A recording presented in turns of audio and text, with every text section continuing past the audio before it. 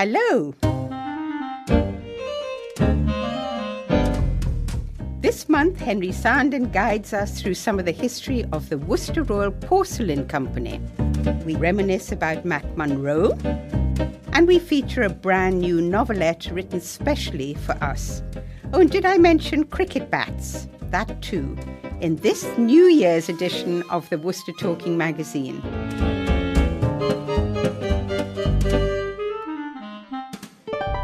I'm Jenny, and with me in the studio today are Brian, Sue, and Patrick. And John Plush, who's our producer, director, composer, and technical extraordinaire. We start this month's edition with the voice of Angela Lanyon reading one of her short stories, written especially by Angela for the Talking magazine. It's set in a Cornish fishing village, a tale of mysterious goings-on, despicable deeds, and just a hint of romance. Part 1 of Surprise Inheritance. As Lucy opened the envelope, she never realised that her life was about to change.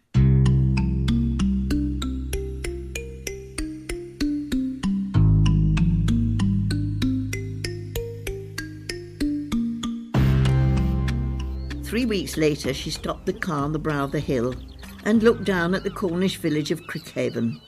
To the left lay the sparkling sea, and to the right the valley of the Afton. Straight ahead she could see the roofs of the house she had just inherited. At the time she had barely taken in the solicitor's information, but now, as she drove between the crumbling pillars and up the overgrown drive, it really sunk in. You have to live there for 2 years before the house finally becomes yours. "Welcome to Raven's Wing." Nicholas, the caretaker, stood in the doorway. "It's good to have someone living here again." Inspecting her property after she'd had tea, Lucy was struck by the chill in the house, despite the warmth outside. From the files she'd been given, she knew the house had a checkered history. Requisitioned over 70 years ago by the Ministry of Defence, it had since been a school, and then the headquarters of a fringe sect. For the last 6 months, Nicholas and his wife Janice had cared for it. The following morning she intended to get to know the area. After all, this was where her family had come from, the family she had never known. When the morning came, the previous day's sun had been exchanged for gusts of sweeping rain. She abandoned her intention of walking to the village and took the car. "You're never going to live there on your own," exclaimed Mrs. Trewin when Lucy introduced herself in the village shop. She shuddered. "It just needs doing up," Lucy, ever optimistic, replied. "Always been an unlucky place," a voice mumbled from the back of the shop. "Nasty, spooky place. You wouldn't catch me up there after dark." "Now, Mum, don't you go upsetting the young lady." Mrs. Trewin turned back to Lucy. "You don't want to take no notice of Mother. She's a proper doom merchant, always has been. You'll be right about doing it up. Good to have the family back, if you'll pardon me for saying so." By mid-morning, as so often happens in the West Country, the rain had gone, and blue sky was showing through ragged clouds. She left the car and walked down to the little harbour which gave the place its name. A sheltering wall protected a few fishing boats drawn up on the slipway, and nearby Lucy spotted a gaily painted blue hut. In rough-cut letters across the roof it said, "Cafe." Going inside, she heard the hiss of a coffee machine, and through the clouds of steam, slim brown hands were laying out cups. "Miss Raven." "Goodness," she thought. "Word gets round quickly." "Yes, and you are?" The steam parted. "Winston, ma'am. Used to be a barrister in London. Much nicer down here." "Coffee?" he inquired. While Lucy drank her coffee, Winston explained how he'd come down to Crickhaven for a holiday, helped out in the cafe during a rush of business on lifeboat day, and decided to stay. "Less money, less hassle," he said with a smile. "Mrs. Trewin, good employer." "I'm beginning to think Mrs. Trewin runs most of the village," Lucy said. She'd noticed the name above the garage. Winston nodded. "Her and the Pendines. They're mostly fishing and holiday cottage. It's their boats, you see." He stopped short, and Lucy wondered what he had been going to say. Probably something about village rivalry. It was a small place, and she supposed there'd be competition for whatever trade there was. She knew from studying the map that it was a long way to Bodmin, the nearest town, and going back along the coast, the way she'd come, there wasn't much except a place advertising sea fishing trips and diving tuition. Thanking him for the coffee, she wandered back towards her car, stopping to admire a small fishing boat, the Saucy Mermaid. A sunburnt young man with dark curly hair was busy on deck coiling ropes. He caught her eye and waved. "Fancy a sea trip, my lovely?" he called. "Not today, thank you." "From the big house, are you?" He stopped what he was doing and jumped onto the hard. "Thought you must be when I saw you coming out of the shop. Staying up there on your own, are you? That's what Nick says." Suddenly aware that she would be living in the public eye, Lucy shivered. It seemed everyone knew her business better than she did. "Oh, you don't need to worry, we'll look after you. There's strange tales about the house, but when it's been empty so long, what can you expect? Heard at the shop and have you believe it's stuffed with ghosts and smugglers. It was the temple people what did it, dancing around the gardens at night." The file had mentioned them, the fringe group, pillars of the temple. They'd been there for 20 years and not long gone. "Looking for treasure, I reckon they were. Toby Pendine, by the way." He put out his hand, grasped hers in a firm grip. "Don't forget, if you're in trouble or need anything, we'll be glad to help." "At least I know where I am," Lucy thought as she returned to the house. "And so does everybody else by the sound of things." It was good to think she might find friends in the village, because she had to make up her mind about the caretaker.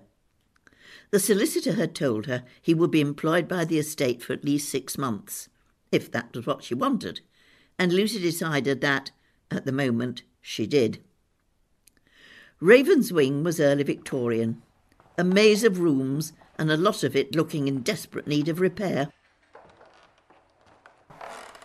Here and there paper had been peeled from the wall, and in some of the attics piles of jumble, boxes, old iron beds, and even tennis nets needed clearing out.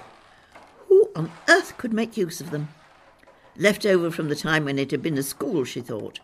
That was after the war, when the Ministry of Defence no longer needed it.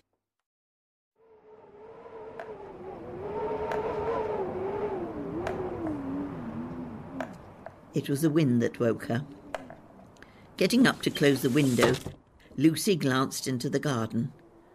Was it the intermittent moonlight, or had she really seen a dark figure cross the lawn and disappear into the trees?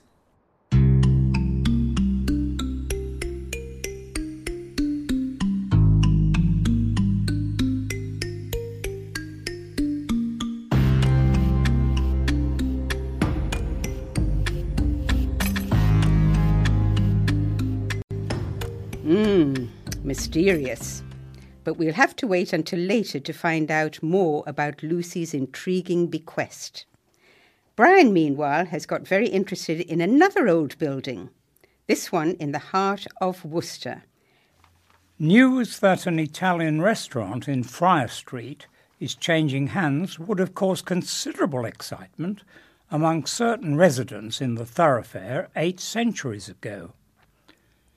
Because Friar Street's finest building, indeed probably the city's finest half-timbered building, is one called Greyfriars, which most historians believe was once part of a Franciscan friary.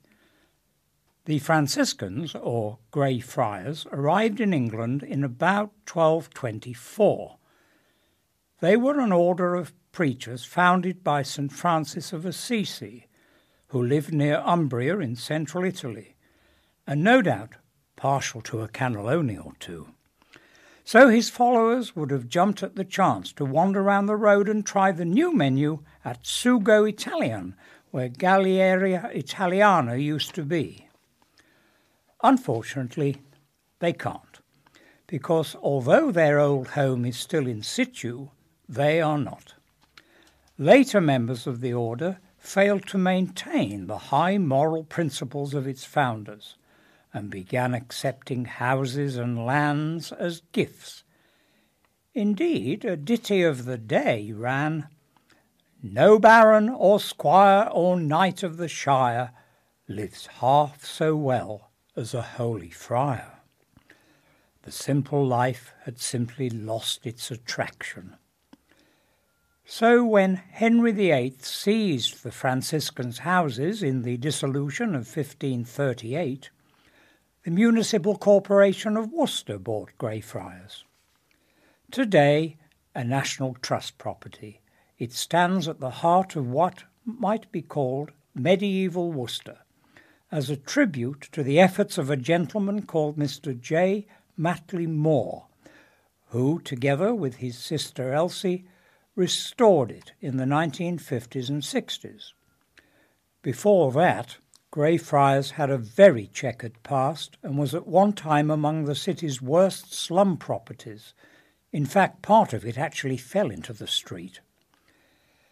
Thankfully, those days are long gone, and tourists now have the opportunity to wander through an area along Friar Street and into New Street that is steeped in history. Unfortunately, one of the buildings no longer there is the old city jail, a companion to the former county jail in Castle Street. The city jail was built in 1824 on the corner of Friar Street and Union Street on land that was part of the old friary. It was designed by George Byfield, a specialist in prison architecture, and cost £12,578. It only held about 30 prisoners, and the post of governor was very much a sinecure. Indeed, it only had one, a William Griffiths, in its 45 years' existence. The main feature of the prison was the governor's house, where inmates frequently waited at table during his excellent dinner parties.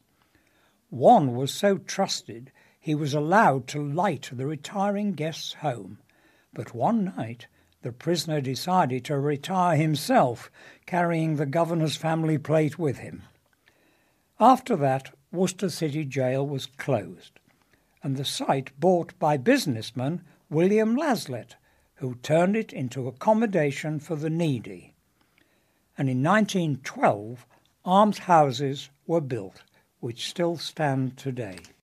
I wonder if the Italian Greyfriars had as much difficulty understanding the local builders working on their new home back in the 13th century as the Spectator's Melissa Kite did when she got her local builders to renovate her house last year. Sue has the story. The Albanian builders have started a turf war in my kitchen. The hostilities broke out suddenly. One minute the builders were building and the plumber was plumbing, and the next minute the builders were shouting at the plumber and the plumber was looking helplessly at me to intervene. Only I couldn't intervene because A, the builders were shouting in Albanian, and B, I would have no idea what they were on about even if they were speaking English, because it was something to do with the floor and the radiators and the gap for the patio doors in millimetres, about which I know precisely nothing. I've watched those grand designs shows 1,000 times and cursed at the screen whenever a woman has declared herself project manager of her own build. Ludicrous, I always shout at the TV set. And now that I've been forced to project manage the renovation of my own house since the builder boyfriend left, I can confirm that my prejudice was absolutely bang on. I know nothing about ordering bifold doors and making decisions about the size of gaps in the back walls. All I know is, please put a door in, it's windy, and that doesn't cut it.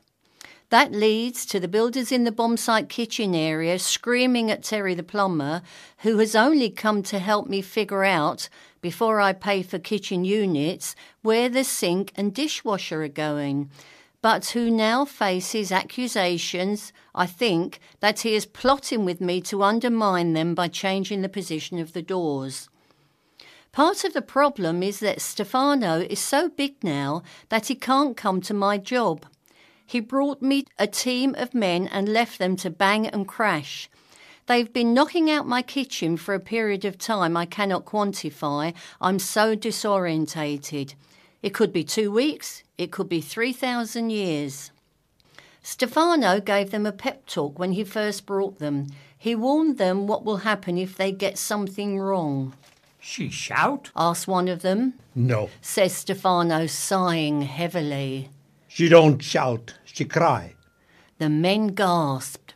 Cry? Said one, looking as though he might turn around and leave without further ado. Every day since then, the men have arrived in a black van to bang and crash and shout incomprehensible questions up the stairs to where I'm hiding in the bedroom with the spaniels. One day, I come home from the kitchen shop reeling from a quote of £4,500 for what is, let's face it, a pile of chipboard, walk into the bomb site and find that the newly finished gap in the back wall for the bifold doors is not centred. I stand in front of it, pointing and welling up and trying to explain why I don't like it. Ring, Steph, says the man. You want door center? Asked Stefano incredulously. I am incredulous that he is incredulous. Yes, I want centre. Of course I want centre. And my lip begins to wobble. My voice quakes. I make a little squeaking sound and he says, Put me on the phone to him, please. All I can hear then is his man saying, Po, po, grinder, po, po, 7-foot opening. Then he passes me back. Yes? Stefano says. Yes, I say. Anything else? No, thank you. When are you coming? Have a bit of work here, then maybe. He never comes. He's too big now. I blame myself for putting the word around South London 10 years ago that the big bearded guy I found up a ladder outside my neighbour's house could do any job. Readers wrote to me begging me for his number, and I passed his details on. People knocked on my door and asked to see my flat so they could assess whether his work was really top-notch, and I showed them, and it was. He didn't take all the help I offered him, though. He rejected my branding ideas, which involved a website called myalbanianbuilder.com. I don't like.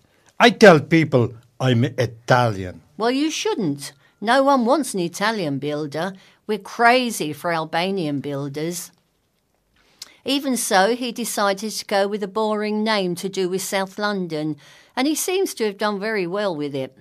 He is so sought after he cannot get to my job to stop his men fighting with my plumber.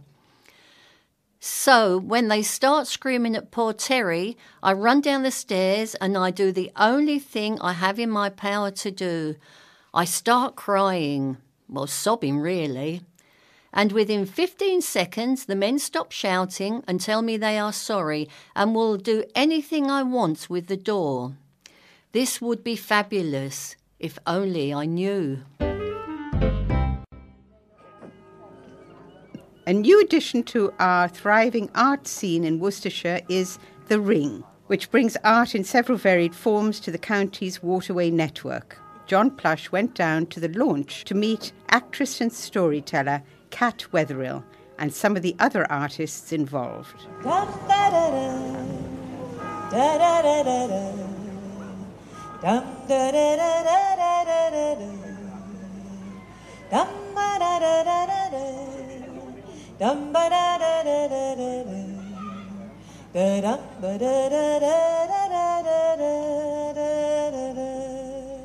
That was just a tiny snippet from storyteller Kat Wetherill's engaging performance as part of Worcester's summer festival known as The Ring. Well, I'll be talking to Kat later, but first let's hear some of what else the festival has to offer. For example, this.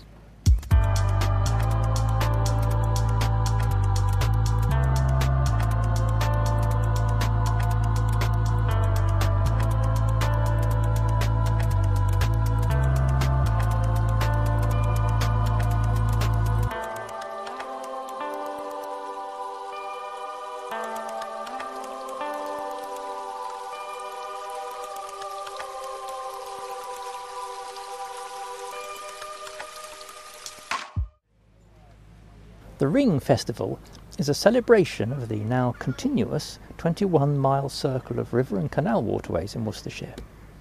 One of the very first events in this festival was a performance of the piece we've just heard, Shire Skies. I asked the composer and beatboxer Dave Crow what goes into a piece like this. The idea was, because it's a family event and the festival is meant to bring Worcester together, my first idea was to make something very classical indeed because of all of the history that Worcester has. But then I thought that would totally alienate a huge proportion of the demographic. And so I started with a 1-1 beat, which is this kick. This is almost the structure of all electronic music that most youngsters listen to. Then I started to find nice low bass lines to warm up the sound. The beats, I've used lots of different sound effects instead of normal drums, just to make it a little bit more textural. And then, without knowing that a choir was going to sing this piece live, I decided to put a choir's piece on it to give it that classical edge. And so I actually used a digital choir, which sounds impeccably like a real choir. It's incredible. But I'm very happy that the Worcester Young Voices are able to sing that live.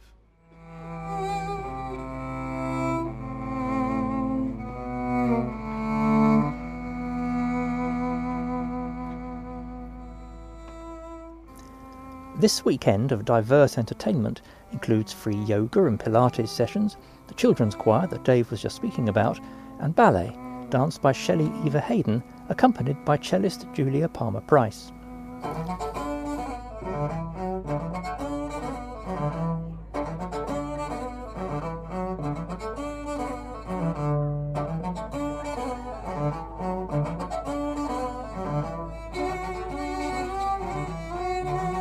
The theme running through this festival is, of course, water, a theme which poet Suz Winspear used to inspire a suite of poems which she wrote specially for this event.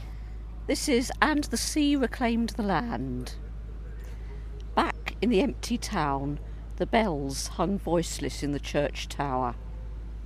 It should never have been like this, he thought, as he walked away from his home. The sky seemed low and heavy, and the wind across the marshes was tinged with a sea scent, bringing memories of vanished summers, the crunch of shingle underfoot, and the insubstantial sweetness of cheap ice cream. Thoughts of those days before the sea arose, every tide a little higher, as the fingers of the ocean dragged the waters onto land. Long, long ago, somewhere else in time, 3 golden apples fell from heaven. One for the storyteller, one for those who listened to her, and one for those who told the story long, long ago. Cat Wetherill is a storyteller. So this is a story I'm going to be telling later today. It's about the origins of the River Severn. And the story begins in Wales, high in the Cambrian mountains, beneath the peak of Plynlimmon. And beneath that massive peak, there lay an enormous sleeping giant. And though he was sleeping, he was able to keep watch through his dreaming on his 3 daughters. He had 3 very beautiful daughters, water nymphs. One was called Gwy, one was Ystrwth, and the other was Hafren. They had been born of the rain and the mist. And over the years, there on that wild Welsh mountainside, they grew into strong, beautiful girls, until they shimmered like springtime brooks. And then he knew it was time for them to meet their destiny, to leave the mountain and find the sea. Cat, why do you tell stories? Well, I've been telling it for 20 years now, and it's such a part of my life. I don't think I could stop even if I tried. My father was a great storyteller, and I come from Liverpool, and we are a city of speakers. You started off with children's storytelling to start with? No, I actually started with storytelling for grown-ups. That was what I wanted to do. I was known as the seductive storyteller, and telling magical but dark stories, very sensual, and I loved doing it, but I soon realised that if I wanted to become a professional storyteller, I would have to work with all ages. And so I started working with children, and I absolutely love it. The younger the better. I work a lot with infants, funnily enough. What's the essential difference between a child and a grown-up? Well, they always say that, even when you're telling stories to grown-ups, they listen like children, and that is true. I think the main differences are in things like ghost stories and fear. When it comes to fears, children and grown-ups are very different. For children, the biggest fear is abandonment. But for grown-ups, the biggest fear is loss of control. And so very often when children want to come to my ghost story events for adults, I say to the parents, oh no, don't bring them. And they go, why? What is so scary that, my 12-year-old can't hear this when they play all these video games and things and see these scary films? And I say, because it's a different kind of fear and they're just going to be bored. You've written a lot of books. You've made one talking book. When you're performing, you're very much an actress. Facial expressions, body language and so forth. In the case of a talking book, or whenever you're faced with a non-visual situation, like that or radio or visually impaired audience possibly, how does it change it for you when you can't use your body and your face to help tell the story? Well, storytelling is a wonderful art for anyone who's visually impaired, because in India they call it cinema of the imagination, and the pictures are all formed in the mind. The main difference I find when I'm adapting something for people who can't see me, whether it's on radio or for whatever reason, is that I sometimes have to describe the gestures that I am doing if it is important. Because as you say, so much is implied through body language. If someone turns away on stage, you can clearly see it. But I would have to add in that line, she turned away and said. It's stage instructions, in effect. She crosses to the window. I mean, it's that kind of stuff that you're looking to add in, but the basic story stays the same.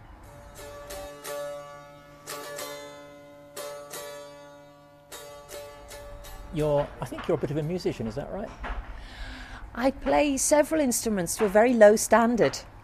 One of the instruments I play is the dulcimer. It's an Appalachian Mountain dulcimer, and I was horrified one time. I think it was in Redditch or Malvern or somewhere, where the chap who'd booked the show said, oh, I've invited along the local Dulcimer Society. We have a thriving scene here. And I thought, oh no, I'm sunk. I'm absolutely sunk. But as it turned out, they were playing a different kind of dulcimer. They were all playing a hammered dulcimer, and so I got away with it.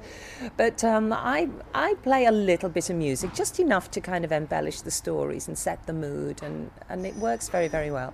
You're a bit of a philosopher, is that right? Do you have a philosophical message for your audience? I think the best stories do have a message, though you always try not to preach. Though when I am training storytellers, I always get them to look at why they are telling the story, why it is important to them. You have to know why, out of all the stories in the world that you could be telling, why you are telling that one, because that will be the clue to you. Well, Kat Weatherall, thank you very much. Thank you.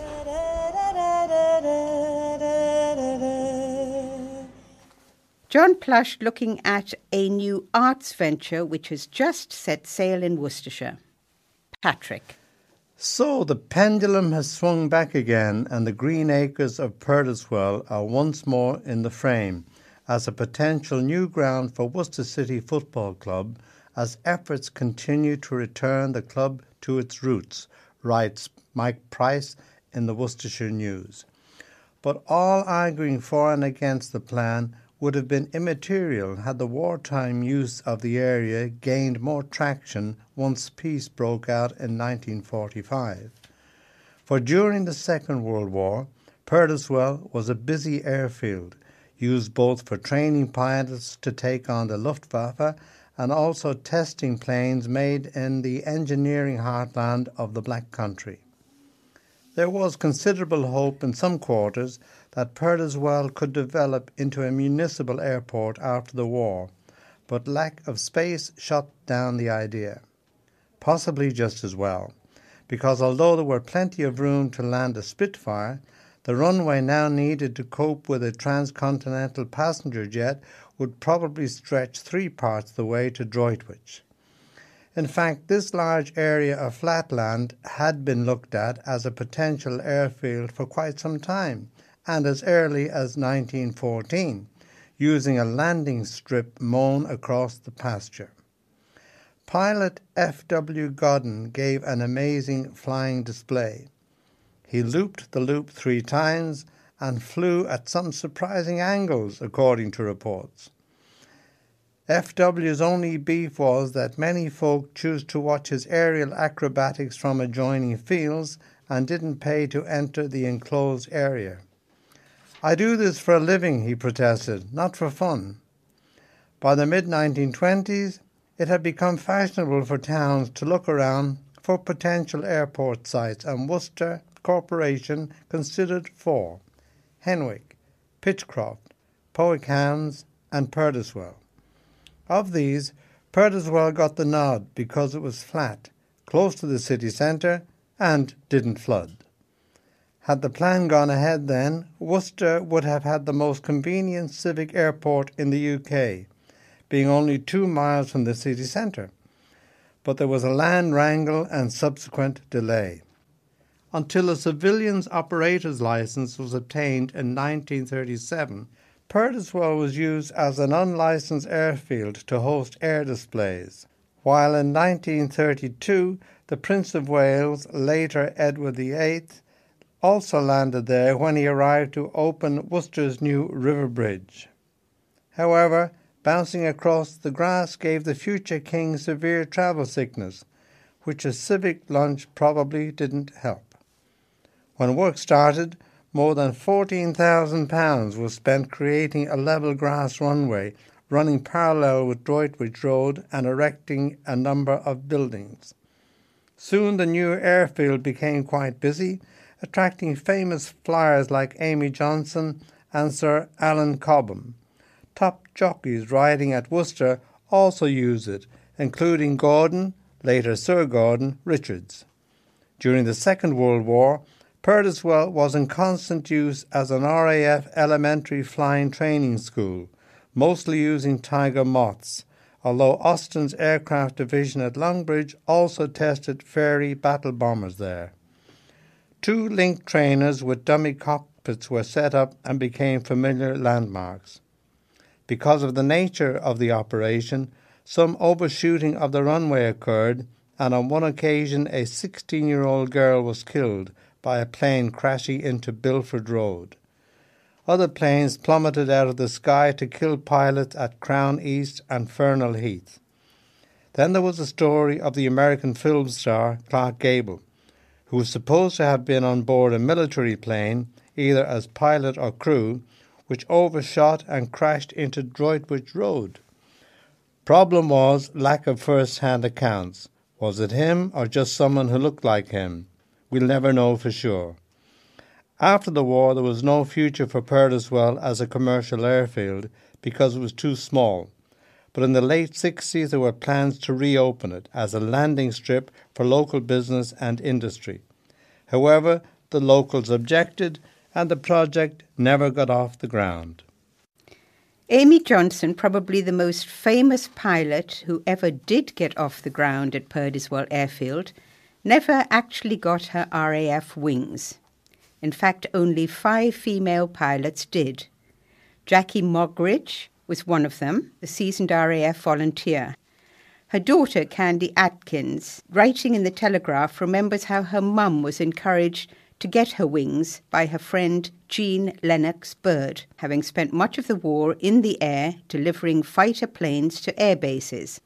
Up until this point, she writes, women hadn't been allowed to take the course, and Mummy found being a housewife dull. So they took it, and were much more advanced than the other cadets because they had thousands of flying hours already logged in different warplanes. My older sister Veronica was 3 then. she used to be plonked in the doorway of the plane between the cockpit and the passengers and told to keep quiet. She became the squadron talisman and was left to explore the hangars and cockpits or to sit in the control tower. After I was born, 15 years after Veronica, we would sit in bed together before school and Mum would say, "Come on, let's pretend we're in a Spitfire and the duvet can be the clouds. Hold the joystick, it's very sensitive. You've got to line it up with the horizon, like you're balancing on the point of a knitting needle." Mum was born in South Africa and came to England to study to be a commercial pilot at Whitney Flying Club, Oxford, when war broke out. Her mother said, "Come straight back home on the boat." And my mum replied, "I've already written to the RAF to offer my services for flying." She was only 18. The RAF told her they didn't accept women, so she became a RAF, Women's Auxiliary Air Force, and then worked on radar, watching the Battle of Britain on a screen with green dots. She said it was so sad to watch the green dots come together and then see one of them drop. And if the other one headed back to Germany, you'd know you'd lost an English pilot. Eventually the call came from Air Transport Auxiliary, and she began ferrying aircraft. On the 6th of June 1944, she delivered a Spitfire from the factory to Johnny Arthur Holton, the pilot who shot the first plane down on D-Day. 50 years after D-Day, when Mummy was 74, a woman named Carolyn Grace got in touch. She had renovated a Spitfire and looked in the plane's logbook and realized that it was the one that Mum had flown all those years ago. So they asked her to reenact it, and Johnny too. Carolyn said Mum flew it lower and faster than she would have ever dared. When Mum died in 2004, we used the Spitfire to scatter her ashes over Duncanswell Airport. The day before, Carolyn took me up for a ride. I'd never learnt how to fly. It was always too close to home.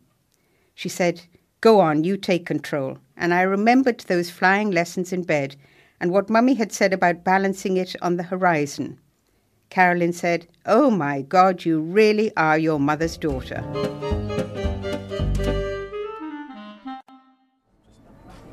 We have great honour in opening this museum. That was Henry Sandon opening the refurbished concert hall named after him at the Royal Worcester Porcelain Museum this summer. John Plush went down to talk to Henry, but before we hear just how it feels to have a whole concert hall named after you, Brian here takes a look at the last 50 years of the factory's life, courtesy of the Worcester News. There was a time when a tour around its works was as high on the to-do list of visitors to Worcester as a stop-off at the cathedral or the Guildhall. Sadly, those days are long gone, and although the independent and magnificent Museum of Royal Worcester remains, much of the rest of the site of the Worcester Royal Porcelain Company, which once carried the city's name worldwide, is now covered by Millennium Housing. With the passing of time and the changing of business fortunes, it might be difficult to appreciate now just how iconic this factory was. For example, in 1951, when benefactor C.W. Dyson Perrins funded a new museum, which, not surprisingly, bore his name, along came Princess Elizabeth to open it. Not many business names carried that much clout in the days before the royals became more public. In 1966, the Severn Street Works had another royal visitor, when up rolled the Earl of Snowdon at the wheel of a silver-blue Aston Martin DB5. Princess Margaret's husband was there in his role as an advisor to the Council of Industrial Design, 2 officers of which sensibly arrived in their own transport. Lord Snowdon found his tour of the factory so fascinating he stayed an hour longer than had been anticipated. Certainly longer than his wife had expected, because she was back in London waiting to start their son's 5th birthday party. With apologies all round at having to leave, the Earl put the pedal to the metal and zoomed off back to the jelly and ice cream. Sports stars were other familiar signatures in the visitors' book, and 6 months before Lord Snowdon, several of the West Indies cricket team, which was playing Worcestershire at New Road, dropped in. It would have been an autograph hunter's dream, because as well as Gary Sobers, arguably the greatest all-rounder the sport has ever seen, they included legendary off-spinner Lance Gibbs and the fearsome fast bowler Charlie Griffith. The heady days of the 1960s, which saw record profits announced, were highlighted by the firm purchasing its first computer in 1967. Quotes, "to ease the clerical burden of the company." Close quotes. Until then, it had shared a corporate facility in Birmingham. A comparable computer today would have a capacity of at least 1 million, if not 1 billion times greater. As one of the experts here said, it's like comparing an early steam-driven car with a Bugatti Veyron. They're both cars, they both go forward, but that's about it.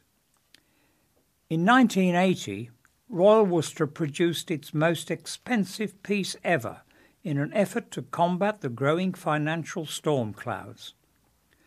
The Rainbow Lorikeet was the first in a series of exotic birds by James Alder and was marketed in a limited edition of 50 for £3,850 each, or nearly £12,000 today.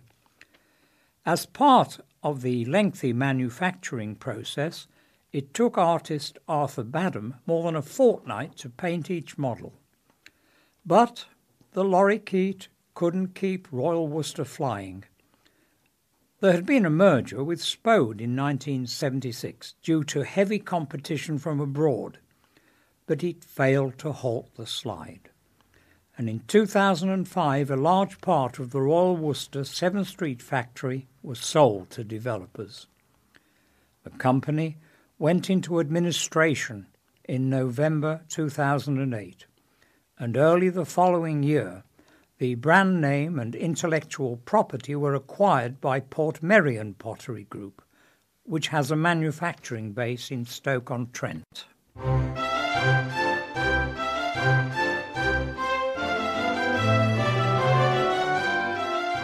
Henry Sandon. Here we are in the new Henry Sandon Hall, the concert hall named after yourself. The fact that it's a concert hall for music brings you in a full circle back to your musical origins. Yes, it's fantastic having a hall named after me. That's unbelievable. I can't really believe it at all. It's all a dream is going on at the moment. And of course, I started my career in music here in Worcester. I came to Worcester in 1953 and sang in the cathedral choir and taught music at the Royal Grammar School and had a very happy time. When you were studying at the Guildhall School of Music, did you see yourself with a future career in music? Oh yes, I'd always planned that. I came from insurance company work and got fed up with that, and then music was my aim, and so it was wonderful. So how did you get into ceramics and antiques? Well, it's a bit strange. I lived in an old building very close to Cathedral. It was the Bishop's Palace. We occupied the coach house. It was marvellous with my wife, and she went into hospital to have our first child. And in those days, you weren't allowed as husbands to attend the births of children, which is a great joy because it's a horrible business and noisy. I mean, I've heard all the archers' births, and it's a terrible, noisy business. So I was delighted to stay at home, and I thought I'd better do something before she came back with our child. So I excavated the garden, dug down, and it was a Roman area, and I got down to the Roman level, about 10 feet down, and found Roman bodies and Roman pots, and it was absolutely marvellous for me. I enjoyed it. I got hooked on Roman pots and medieval pots, and I became a sort of a potaholic. I love pots. That really changed my life. I gradually moved away from music into pots. So what is it about pots that fascinates you? Why not textiles or architecture? It's silly, isn't it? I just love pots. I went through a phase of needing a pot a day, otherwise I couldn't satisfy my craving. It was a dreadful illness, and now I've stopped doing that, but I occasionally still have to get a new pot. I love caressing them. I've tried making them. I'm not very good at making pots. I don't know what it is about them, but they just get into my bloodstream. How much does it really matter, then, if a pot is damaged?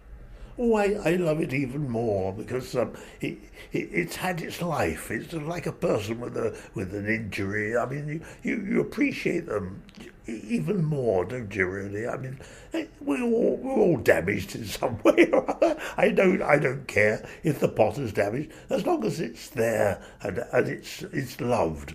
The pots should be loved, even if they're broken. They can still be mended, or even if they're damaged.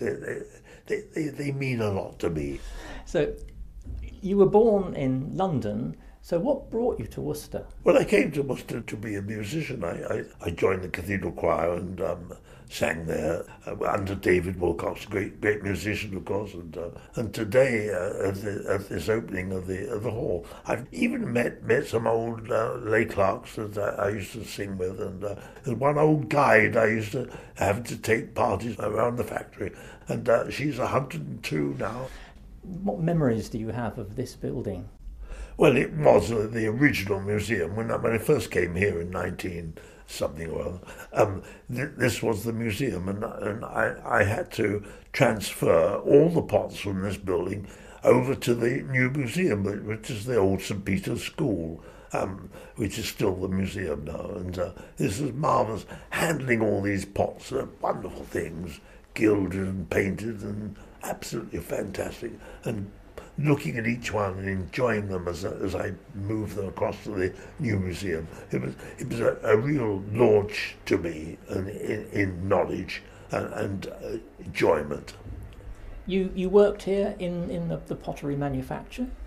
I didn't actually make anything. I did a few guidance of designs and patterns, but I'm no potter myself. But I ran the museum, and I also organised the tours of the factory for the people, and especially taking the VIPs around, including great cricket teams and football teams.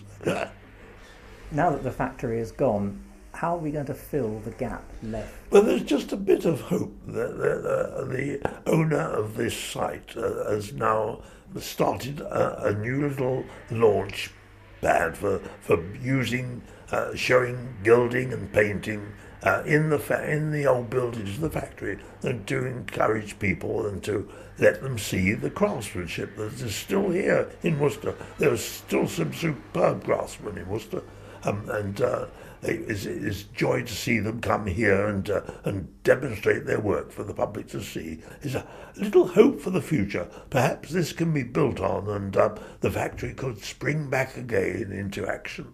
It would be wonderful to know that. What relevance do you think do antiques have for visually impaired people? Well, if they're pots, of course, they're wonderful to hold, and it's marvellous to be able to pick up a pot, feel the weight, and feel the love that's gone into it, feel the curves and the shapes of it, feel the decoration on the outside of it. And the pot is a human thing. Feel it and love it, and it will speak to you with joy. Henry Zandon, thank you very much. Delighted indeed. All the very best to everyone.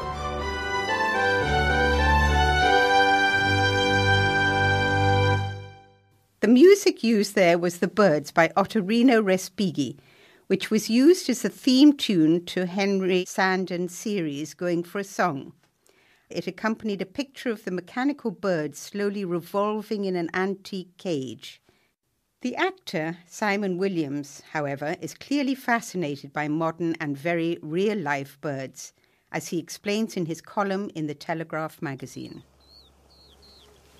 The bird world here is in a frenzy of activity. It's like B&Q on a bank holiday. The usual customers, the tits and sparrows, are queuing in the magnolia to take their turn at the feeder. It's compulsive viewing. Where's the robin today? Why does the nuthatch choose to eat upside down? The goldfinch has no table manners, and I worry that the woodpecker, who glides in for a late breakfast in his spivvy waistcoat, has opted out of his woodwork altogether. The wily squirrels sit on the fence, waiting to garner any spillage once our cockapoo has gone off patrol duty. In the woods, the sparrowhawk is biding his time. His speed and strike rate are deadly.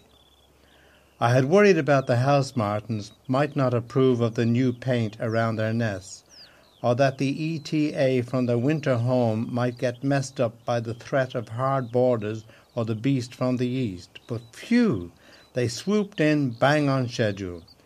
Welcome home, darlings. You know where the windscreen of my car is. Last year, we were given a bird box with a wee camera inside. I'm watching a blue tit check it out, poking her beak in the door. As she enters, I switch my attention to the television monitor and see her looking around, measuring for curtains and so on. I hope she's the same tenant as last year, or perhaps she's tweeted a friend. We watched her build a nest with bits of grass and straw and the offcuts of dog hair we left for her. A dream home for a first-time buyer, south-facing and fur-lined. And guess what, dear? There's a mother care right on our doorstep, next to the fast food outlet. She couldn't wait to get laying, and we became voyeurs glued to the screen. We even gave up watching me in the EastEnders. It was like Big Brother without the fake tan. We waited for her to pop out for comfort breaks so we could count her eggs. She stopped at 6. She and her mate took it in turns to brood, moving them about so that each get a fair share of the prime spot in the middle of the clutch. When they started hatching, we got up early to catch any dawn arrivals. Feeding the chicks was a non-stop business. 6 tiny beaks, wider than wide, shouting for morsels, like One Direction fans screaming for more. To distract predators, the parents removed the eggshells and droppings from the nest and dumped them beyond the hedge. Clever old Mother Nature. We held our breath as they fledged, then crossed our fingers they'd become boomerang kids. We had empty nest syndrome. Simon Williams' woodpecker that visited his garden for breakfast would no doubt be a descendant of the prehistoric woodpecker officially named Australopithecus Nelson Mandelae. That's right, a woodpecker named after Nelson Mandela. Nelson Mandela has had many things named after him, including an orchid, a racehorse, an apartment in Only Fools and Horses, and even a nuclear particle. Joan Armatrading wrote a song for him, and in the Telegraph magazine, she writes about the time she visited him at his home in Pretoria, South Africa. In 1995, I was in South Africa to give a concert, and I got a phone call saying, "Would you like to meet Nelson Mandela?" I replied, "No, thank you." "No, seriously," I said, "of course I'd love to." I thought it was for a reception or something, and I went to his house in the afternoon, fully expecting there to be a big crowd of people. Stepping out of the car, I could feel this atmosphere, like something you could literally touch, a presence. The people who greeted me were all smiling, totally up. And then I was taken into a room to meet him, and we sat and talked. Don't ask me what was said because I'm not going to tell you. Then he said, "Let's go into the garden." I thought, okay, that's where everybody else is. But we go into the garden and there's still just the two of us. And then he said he'd like to give me his book, Long Walk to Freedom. He signed it and wrote something to me. So that was the day. To be invited out of the blue like that, to be the only person there, it was such a privilege. I was told that he and his fellow prisoners had listened to my music in prison. I was offered a lot of money to go to South Africa to perform during apartheid, but I would never have done that. But visiting when Mandela had just been made president was fantastic. To see the expectation and joy and that feeling of we've done it from everybody. You felt that even at the airport. People were completely supportive of him, enthused and lifted by him, and were waiting for the best of everything to happen because of him. Nelson Mandela had this innate quality about him. I always say to people, I know why I'm here. I was born to write and to do music, and I think he was born to be that example and to help people to understand something. To go through what he did and come out of it with that compassion and forgiving nature. To be able to say, I'm going to forgive you in the proper, true sense of the word and not hold a grudge. That's a very special person.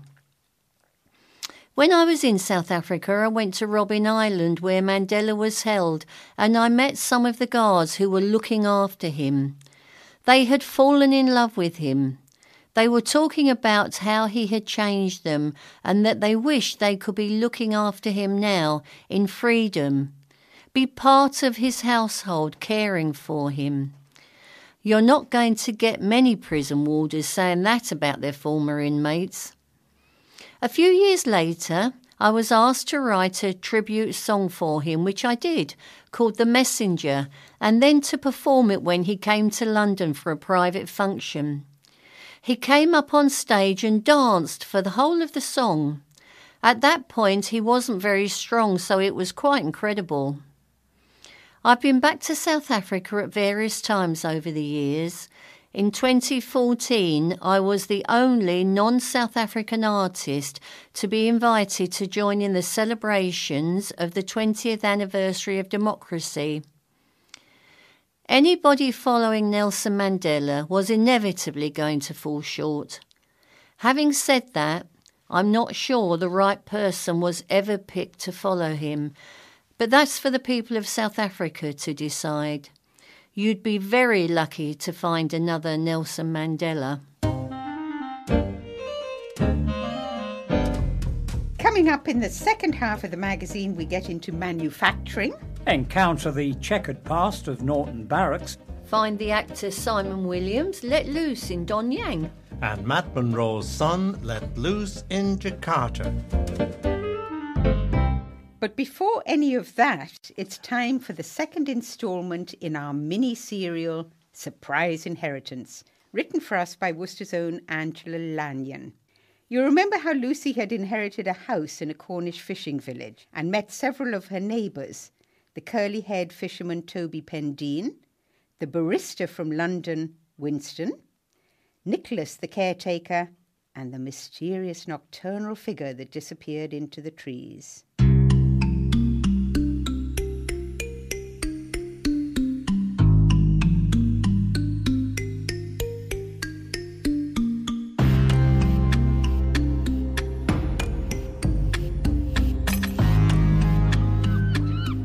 When Lucy walked into the village the following morning, she was surprised to see the streets busy.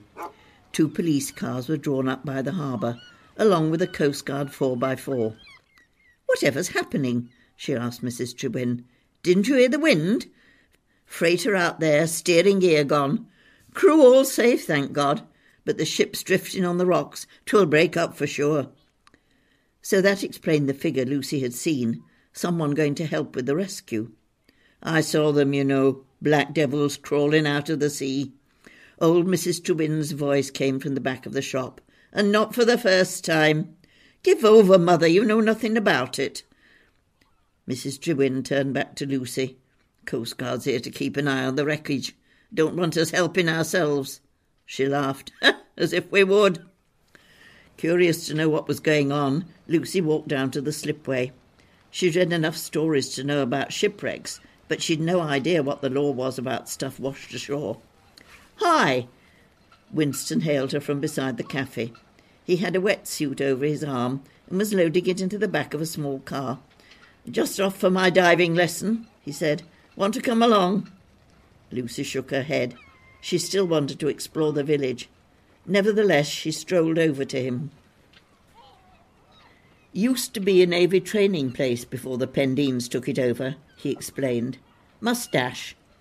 He slammed the boot as if he didn't want her to see what was inside. "See you," he called. Then he was gone. What's the hurry, she thought, then caught sight of the policeman watching the retreating car. The old woman's remark about black devils sprang to mind. But surely Winston had nothing to do with the wreck.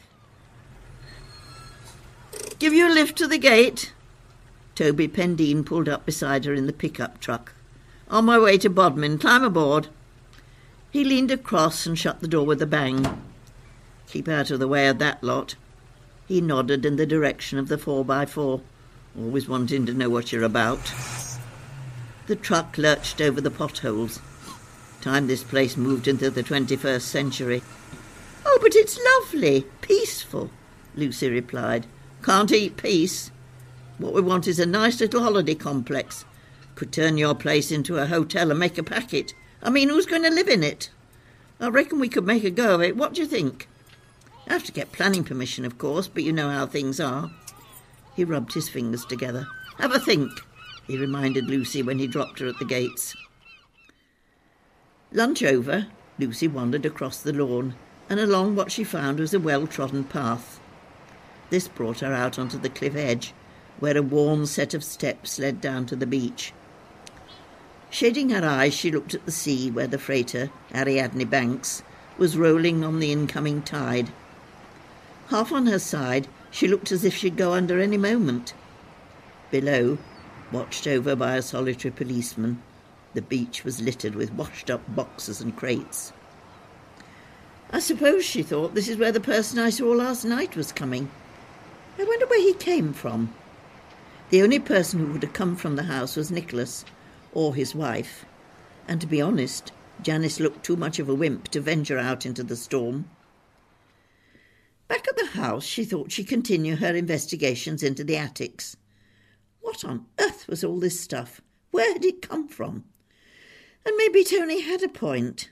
How could she possibly live alone in this place, and what on earth was she to do with it? Her parents had died in a plane crash when she was a baby, and apparently the great-grandfather, whom she'd never known, had left the place in trust, and he had been determined that whoever inherited it didn't make any quick decisions. Hence the 2 years before it really was hers. Maybe she should think about turning it into a hotel after all, but not a holiday complex. The idea of caravans all over the cliff top filled her with dismay. When she mentioned it to Janice, as they were clearing after supper, the woman shrugged her shoulders. "Oh, the Pendines have always been like that. Get their grubby paws onto anything that'll make money." "I didn't know you knew them," Lucy replied. "I thought Nicholas said you came from up north." "You get to hear things." Janice turned bright red. "Better forget it. Nicky wouldn't want me saying things like that." And she hurried away to the kitchen. Realising the wind had dropped, Lucy decided to go and have another look at the ship. She'd only seen a shipwreck on the TV, and she wondered what a real one looked like. Dusk was not far off, and long shadows lay across the grass. Under the trees it was already dark. The ship was closer in now, but the policeman had gone. So after a quick look round, Lucy started down the steps. Pebbles slid away under her feet, but once at the bottom the sand was firm. It would be dark soon, but if she didn't dawdle, she'd have time to get to the end of the beach and back. Some of the crates had been taken away, and blue police tape was draped around the rest. Other than that, the place seemed deserted. But in the cliff to the right yawned the dark mouth of a cave. There were footprints leading into it, and as she drew nearer, She saw something dark spread-eagled on the rocks. Her heart sank. A shiver ran down her spine, but as Lucy drew closer, she recognised what it was. Not a body, but a wetsuit. A wetsuit, and the only person around here who owned a wetsuit, so far as she knew, was Winston. But where was he? And what was he doing? Were those his footprints? And why was he hiding in the cave? Not wanting to surprise him in case he were changing, and suddenly realising how dark it had become, she turned and hurried back to the house. Lucy spent an uneasy night. Once she woke and thought she heard noises overhead. There were bound to be mice in a place like this, perhaps rats too. She pulled the blankets up and determined to speak to Nicholas in the morning. Halfway through her breakfast, there came a hammering on the door. "Police, open up!"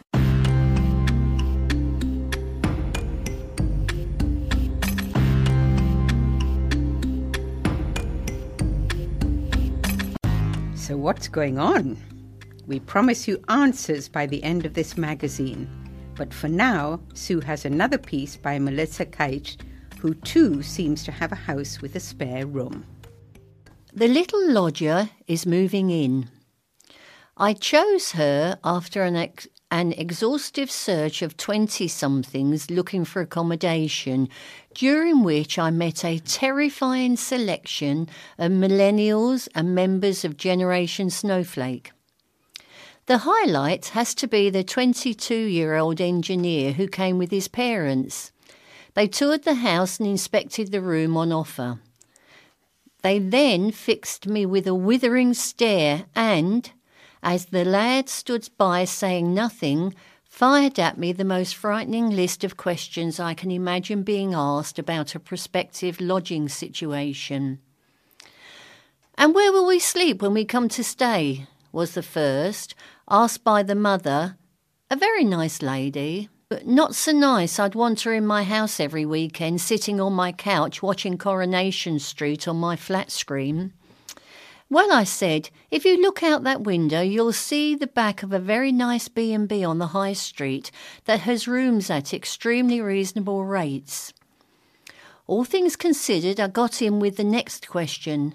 "Any girlfriend, or who will be coming to stay?" She looked askance. "Oh no, he's much too busy for girls, aren't you?" "No, but he's got lots of very good friends. I suppose it'll be all right for them to stay." "Friends?" I said, half choking on the S of the plural. "How many? How often?" "Well, they'll want to come for nights out in London. Not every weekend, of course." I gulped. After we had made our way downstairs and were standing by the front door, the father said, "And the rent? What does that include?" "Ah, well, I don't think you'll find a better deal in this area. That includes all your gas and electricity, your council tax, Wi-Fi, even your cleaning. So..." But I wasn't getting the smiles of delight I'd been expecting. The three stared back blankly as the father said, "And what else is included?" I suddenly had a horrible premonition that this was going somewhere not very nice. I can't think of anything else," I said, for truly I couldn't quite, and hoped I wouldn't have to. The father said, "Will we have to do his laundry then?" "Oh, thank God." "But still..." "Beg pardon?" I said. "His washing," said his mother. "Who'll do his washing?" I was stumped. The lad himself, all 6'4" of him, still hadn't said a word. "I think I showed you the laundry room next to the kitchen." "I seem to remember," said the father, "that in my first lodgings my landlady did all my washing and cooked all my meals." I had to think on my feet, so I said, "Look, I'm doing this for money, so if you want to make me an offer, I'll wash his clothes and cook all his meals if the price is right. But I draw the line at pole dancing for him and his friends." I didn't say that. Of course I didn't. Still, they looked back disapprovingly. I got a text a few days later saying he had found accommodation that better suited his needs. Possibly his parents had booked him into the Mandarin Oriental in Knightsbridge for 3 years. A string of other hopefuls wanting the impossible came and went, and then a very nice computer whiz kid who I thought I could live with, and a sweet girl I liked a lot. It was between the two. Both said they wanted the room, but I had a vision of me, let's be realistic, running down the stairs to let the dogs out at 7 a.m. dressed in a pair of skimpy knickers, or forgetting to shut the loo door, or jumping in the shower to sing a couple of Shania Twain numbers, and I thought I'd better not have a male lodger. A girl would be less embarrassing. So I went onto the website where I'd found them and sent the man a message that I thought was a very nice rejection. In order not to hurt his feelings, I told him I had chosen someone else purely on the basis they're a girl. I pressed send, and a few seconds later let out a blood-curdling scream. I had typed possibly the stupidest thing I could have come up with so far as equality law is concerned. Oh dear God, he's going to sue me, isn't he? Yes, Your Honour, I chose her purely because she was a girl and she was small and wouldn't take up too much space. Ah well, I love the little lodger. She may be pint-sized, but she's feisty as hell, and she does a terrifying job. And in the evenings, to unwind, she bakes cakes. I'd call her the perfect woman, but I don't want to break any laws. Brian is also interested in accommodation, its history, that is, the somewhat checkered history of the Norton Barracks here in Worcester. It didn't take one young Royal Inniskilling Fusilier long to blot his copybook when the regiment was posted to Worcester in 1967. Within a week of arriving at Norton Barracks, he managed to get himself and all his colleagues banned from the Saracen's Head public house in the Tithing. After a fracas at the licensed premises, Major John Hassett, second in command of the Fusiliers, told the Evening News, "At the request of the management, the commanding officer has put the Saracen's Head out of bounds. Apparently some young Fusilier got himself into trouble at the pub. The Fusiliers have been notified of this in battalion orders," which probably made the miscreant very popular. Major Hassett added that the culprit had since been punished by the army. Mind you, he certainly wasn't the first fighting-fit young soldier to fall foul of authority and the locals after drinking several too many. The Inniskilling's predecessors at Norton Barracks had been the Lancashire Fusiliers, and many a Monday morning at Worcester Magistrates' Court was spent listening to a contrite officer pleading that so-and-so was an excellent soldier and steady under fire, but a bit too exuberant for his own good when off the leash. It's been a very long time since Norton Barracks hosted serving soldiers of any regiment. The last to occupy the complex, officially described as having been built in the fortress Gothic revival style between 1874 and 1877, was 14 Signals Regiment, a more sober-sounding bunch than the Fusiliers, and it left in 1977. After lying vacant for a decade, the keep was sold to developers for conversion into apartments in 1987, and the rest of the 55-acre site was gradually covered by a new housing estate, many of the roads being named after Worcestershire Regiment battle honours. Norton Barracks had originally been designed as the depot of the 29th Worcestershire Regiment of Foot and the 36th Herefordshire Regiment of Foot, and when these were amalgamated in 1881 to become the Worcestershire Regiment, the barracks became its official home.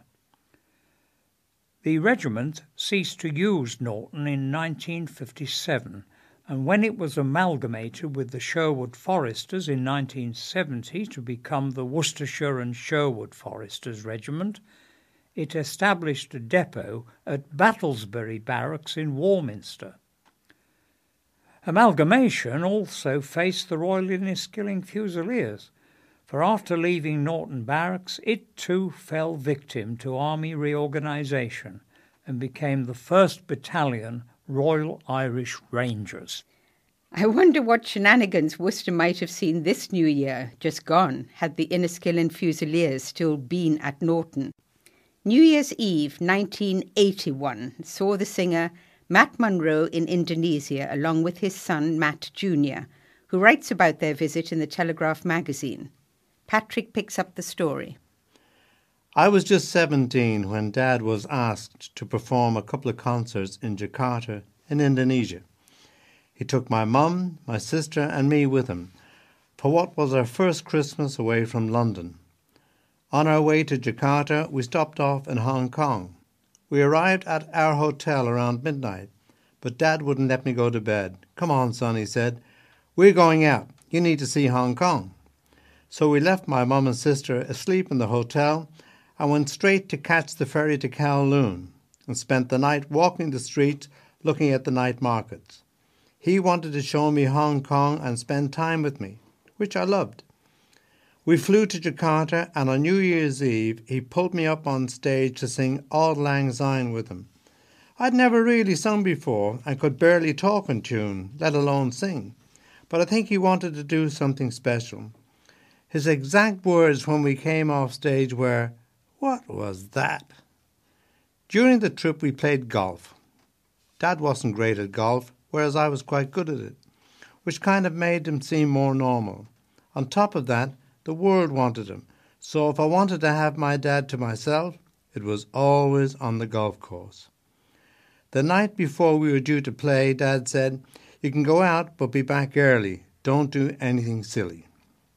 A concierge had told him to tell me not to go to a nightclub called the Pink Panther because it wasn't safe, so I said of course I wouldn't, and then hopped into a taxi and went straight there.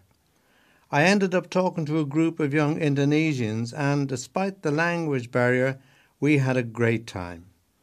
I didn't get back to the hotel until 6:30 a.m, and an hour later I got a phone call from Dad asking why I wasn't down at the foyer to play golf with the King of Indonesia, Paku Alam VIII, and his son. I was 20 when Dad died of cancer, and a few years later I became an after-dinner speaker for cancer research. One evening someone said, "Can you sing a song, Matt?" So I sang Yesterday, and one song turned into 4. Then in 1986 I sang on a talent show, Opportunity Knocks, with Bob Monkhouse. I came third, and it led to Bob taking me on tour with him and teaching me the craft. In 1991 I started my own show with a 9-piece band, performing my version of Dad's songs. I didn't realise what he meant to fans around the world until I was performing to 30,000 people in places like the Philippines. I'll soon start my 9th and final British tour.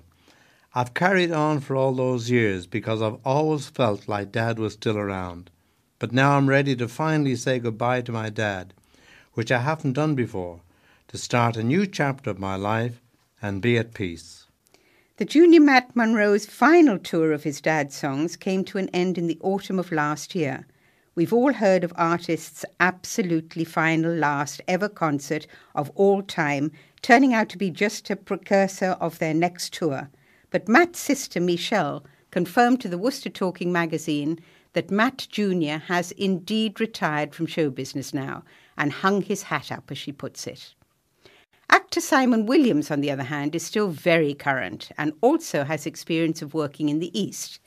He writes in the Telegraph magazine, 20 years ago, I was filming The Opium War, a Chinese propaganda production that sought to explain how they'd been outwitted by the tiny roly-poly Queen Victoria.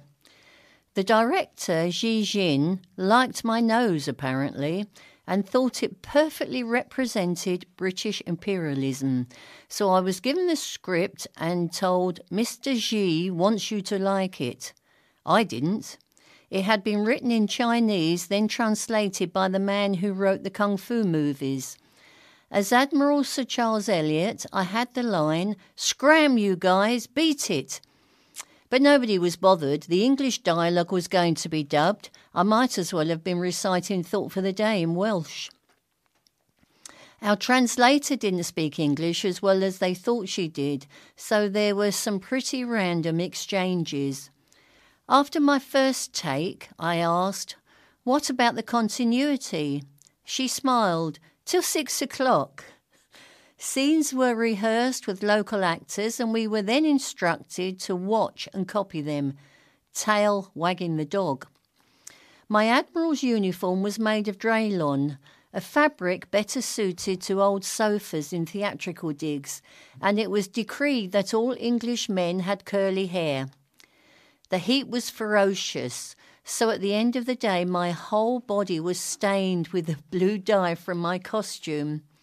In the bathroom mirror stood a curly-haired Smurf drinking the last of his duty-free whiskey and missing home like never before. To cheer me up, my wife faxed me the Telegraph crossword and the test match scores. Also, I had a secret stash of hobnobs.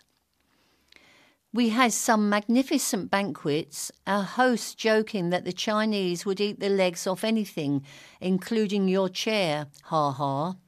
There were no birds anywhere, and the pet shop I found in the market turned out to be a butcher's. To save refrigeration costs, the dogs were only slaughtered when a customer had been found for every joint. Smoking seemed to be compulsory. A popular brand of cigarette was Double Happiness, advertised on posters with cheesy Westerners in polo neck sweaters. Outside our hotel in Donyang was a sign, "Hotel not open to people be sloppily dressed." It should be the title of a Bob Dylan album. As a fan of cricket, Simon Williams might have been interested in our next item, brought to us by a new contributor to the magazine, John Reynolds. I've played with them for years. Really? I've even dreamt about them. No. I know I've fantasised about them. Surely not. But like so many things in life, you use something, sometimes on a daily basis, but you never ever question how it might have started its life. So I've come to find out just how a cricket bat is made. And I've come to talk to a man who actually makes them. Roger Weston, and I got my own little business now called Solitaire Cricket, and the good thing about it is I live in Solitaire Avenue, and that's where the names come from, and it's out there at the moment. I'm in Roger's workshop where he fashions bats from willow. When did you start making cricket bats, Roger? I left school at 14 and I went as a cleaner and a car washer at Duncan Fernley's, and I got to start make bats when I was 15 when I left school. What was the cost of a bat when you first started? £50 to £60 was a Duncan's top bat, and that was one of the best bats about, sort of thing. And nearly everybody used a Fernley bat in those days, especially the Worcester people. What's the cost of a bat today? Up to £500 is the top bat. Grey Nichols in Gunnermore and Slazenger, of the big companies left in England, for £500. When you worked for Fernley, you made bats for some fairly famous cricketers. Yeah, the most important was it was in the 80s when Botham, Gooch, Alan Border, Graham had just come on the scene, and they all used Fernley. And at one time there was 8 Fernley bats being used for in an England team on one game, sort of thing, you know. So some real big players. Why do they use English willow? It's just tradition, John. It grows slower, and it's always grown by a river bank or brook or something, just so it takes the moisture, sort of thing. And it's about 15 years a tree will grow, but if you find one at 30 years old, obviously you get tighter grains in better bats out of them, sort of thing. I buy my willow in as it's cut and dried, ready to work with. I need to get the edges, the width of the blade first. Then obviously I'll put a face on the blade, and it's pressed to, I wouldn't like to say what the actual pressing weight is, sort of thing. But it's pressed and I tap it in with a bat and a mallet just to get the best ping out of it, sort of thing.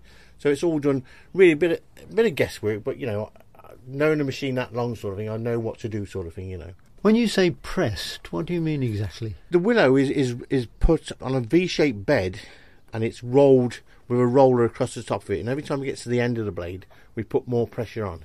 So it just keeps winding backwards and forwards under the roller, more pressure. And it just gives it a little nice curve on it, which they call a bow in the cricket bat, sort of thing. And you tap the ball on it and you get the best spring out of it, sort of thing. Is there a maximum weight and length of a bat? Not a maximum weight, but most of the heaviest bats are about £3.4 to £3.6. But there is an overall length of a bat, which is 38 inches. And the width of a bat can be no longer than 4 1/4 inches. That's the width from edge of the bat to the other edge, sort of thing, right? Your edges of the bat now, there's a 40mm mark on the edge now where you can't go any further than 40mm. In the spine of the bat, which is the piece what runs down the back of the bat, is 70mm. That's only come in the last 2 years with the new ECB rules, sort of thing. I know you can get short and long handled bats. What's the difference in that? And it's just for the 6'4" guy, sort of thing, you know. Talking about the handle, what does that consist of? Because I mean, I know it fits into the bat. It's not part of the overall wood, is it? It's fitted in. The handle's made of cane. The cane is laminated together, and in between the cane is 3 pieces of rubber, which they call a free spring handle. Some people use cork, but the majority of people use rubber in their things. Then it's spliced into the willow, which is a V-cut in the willow blade, and the handle is fitted to the V to make a splice. So it's obviously laminating together 2 pieces of wood, like marrying them together, really.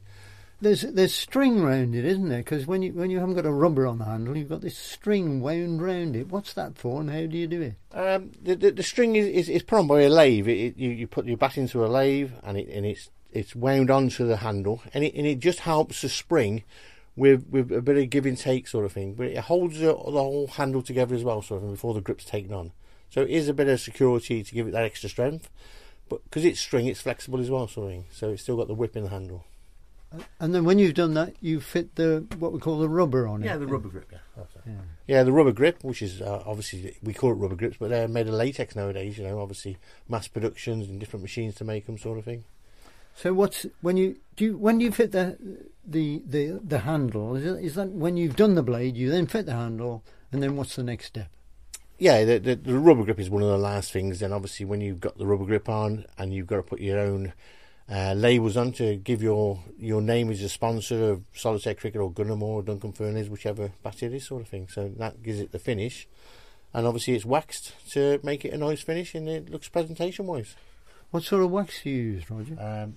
I use beeswax. And what does that give it? Protection against the weather, or what's the actual idea of doing that? It seals it from the weather, really, but it is a big presentation thing, because obviously if you see a nice shiny bat, it looks better in a quite a dull one, sort of thing. But it is water protection as well, beeswax, so the water doesn't get into the wood.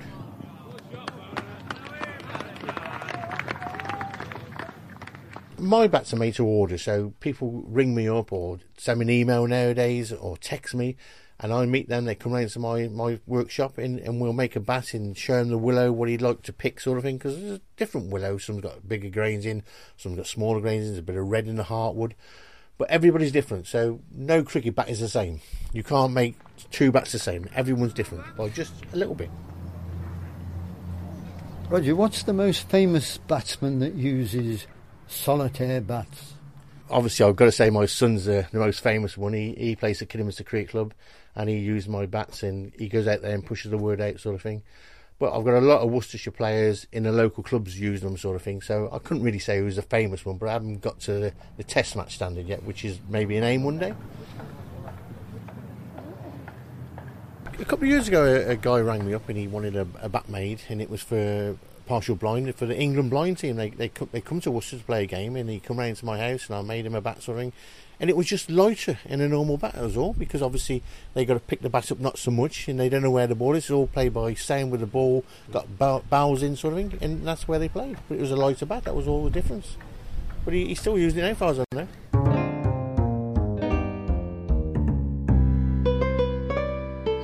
John Reynolds there with a fascinating insight into the manufacture of the cricket bat.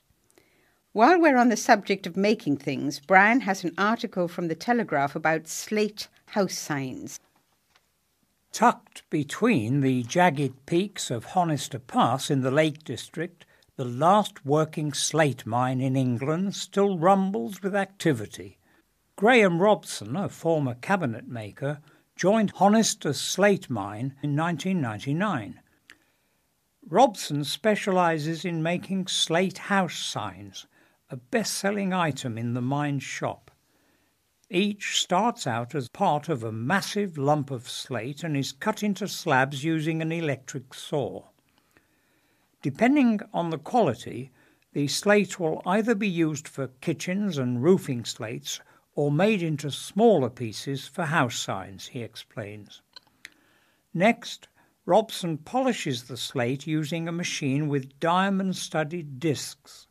He then cuts the slate to the shape and size of the sign and engraves it with the house name or number, either by sandblasting it or using an engraving machine. The finished sign is coated in a stone sealant to protect against weathering. It's a quality British material. A roof tile can last 300 years, he says.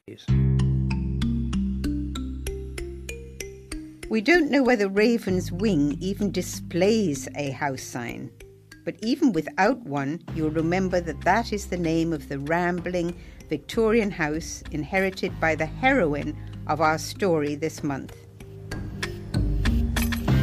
The cargo washed ashore from a stricken freighter is of great interest, not only to the police, but to some of the local residents as well. Winston, the barrister from London, Toby Pendine, a local fisherman, and Lucy's own caretaker, Nicholas. When Lucy's breakfast is interrupted by a visit from the police, matters soon come to a head in the last instalment of Angela Lanyon's surprise inheritance. Lucy heard Nicholas crossing the checkered tiles of the hall and went to join him. Recognising one of the officers from the previous day, she asked what was wrong. Although surprised to see her, they said they were looking for items that had disappeared from the wreck and asked if she had seen anything. Lucy hesitated. She didn't want to get anyone into trouble, and she had to admit to herself that she'd taken rather a shine to Winston. He'd been quite open about his East End background, and that his grandmother had come over on the Windrush and married a Londoner. She had wondered what he was doing down here, but she believed what he told her. Lucy had always tried to think the best about people, but then on the other hand... And if she admitted she'd been on the beach last night, would the police think that she'd taken stuff? Reluctantly, Lucy confessed that she had been down on the beach the previous night, but I didn't see anyone, she told them. Well, that was true. She hadn't seen anyone, and after all, she didn't really know for certain it was Winston. She only guessed it from the wetsuit. Well, if you do hear anything or see anything suspicious, perhaps you'd let us know. The man handed her a card. My number. As he was leaving, he turned back. And whatever you do, no heroics. These people are dangerous. Panicking as usual, Nicholas said as the door closed behind them. You'd think we lived in the middle of a war zone. Lucy was puzzled by his dismissive attitude. They didn't say what they were looking for, she pointed out. Who knows? He shrugged. Anyway, I'm off to Bodmin this morning. I don't know if you're wanting anything.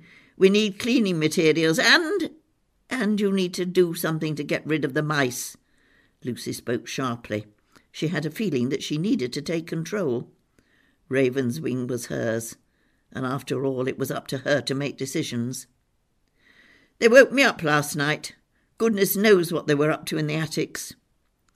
A scowl quickly hidden crossed his face. He doesn't like being criticised, she thought, and asked if Janice were going with him. It's a nice day, she'll enjoy the run. And you might as well take advantage of the sunshine and get out for a while. Could be raining tomorrow. Half an hour later, Lucy stood at the front door and watched the car disappear down the drive. Turning back, the house should have felt empty, but it didn't. In a way, it would be nice to go out and leave the mess in the attics behind, and she hadn't really explored the area apart from going down to the village a couple of times. Of course, she had been on the beach, but from what the policeman said, if they were still around, perhaps it wouldn't be a good idea. Bringing out her mobile, she decided to call the solicitor. She needed to let him know she was settling in, and she wanted to clear up her position regarding Nicholas. He was beginning to make her feel uncomfortable, and she felt he resented her presence. However, she couldn't see herself living here on her own, and then there must be an alternative. The solicitor was away from the office, so she left a message. And who was Nicholas to tell her to go for a walk? Stuff that! And she wasn't a wimp to be deterred by some mice, even if they turned out to be rats. Lucy stared around the attics. She was sure things had been moved. There were still piles, but somehow they looked different. And what was in that stack of boxes? She was sure they'd not been there when she'd been up here the previous day. This was not the work of mice. Her shoes gritted on the floor. Sand. And looking at the boxes again, something caught her eye. A piece of seaweed. Quickly she pulled open the nearest box to see what was inside. Trainers. Brand new trainers. Opening the other boxes, she saw they were the same. Examining the outsides, she was confronted with symbols and words in a foreign language. She couldn't see the police getting worked up about boxes of trainers, but if this was what they were looking for, she ought to let them know.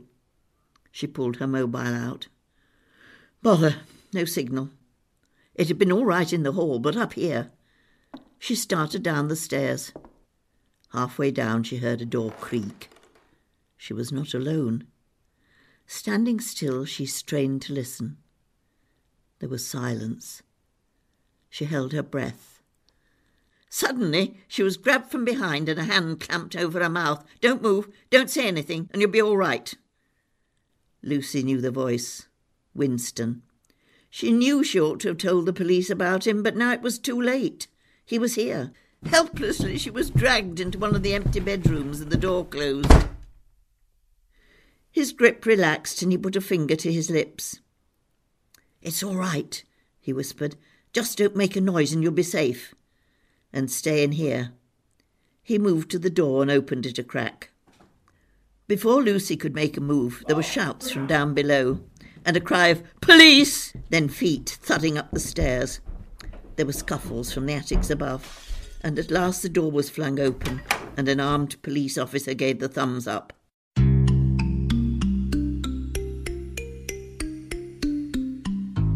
Later, Winston explained. The trainers were not as innocent as they looked. Each shoe concealed a sachet of heroin disguised as packaging. For the past 6 months since the house had been empty, it had been used by drug smugglers, and Winston was an undercover officer. His mixed-race ancestry had been an advantage. Who would suspect him? When Lucy arrived, everything was thrown into confusion. The police wondered if she were involved in the smuggling, and as far as the smugglers were concerned, she was in the way. Janice was related to the Pendines, and what was worse, Lucy discovered, she was also distantly related to herself. If Lucy had died, Janice would have been in a position to claim the inheritance. But what's happened to them? Nicholas has gone to Bodmin. Winston laughed. That's where he said he was going. He thought we'd all go tearing off after him, and the rest of them could work undisturbed. We were waiting with a roadblock. He went on to explain that the smugglers had used the diving school as a distribution point. The shop sells a lot of trainers. And I suppose those were the Black Devil's old Mrs. Trewin saw. He nodded, and Lucy sighed. I suppose you'll be going back to London now. Winston smiled. Maybe I quite fancy the idea of a transfer to the Devon and Cornwall police.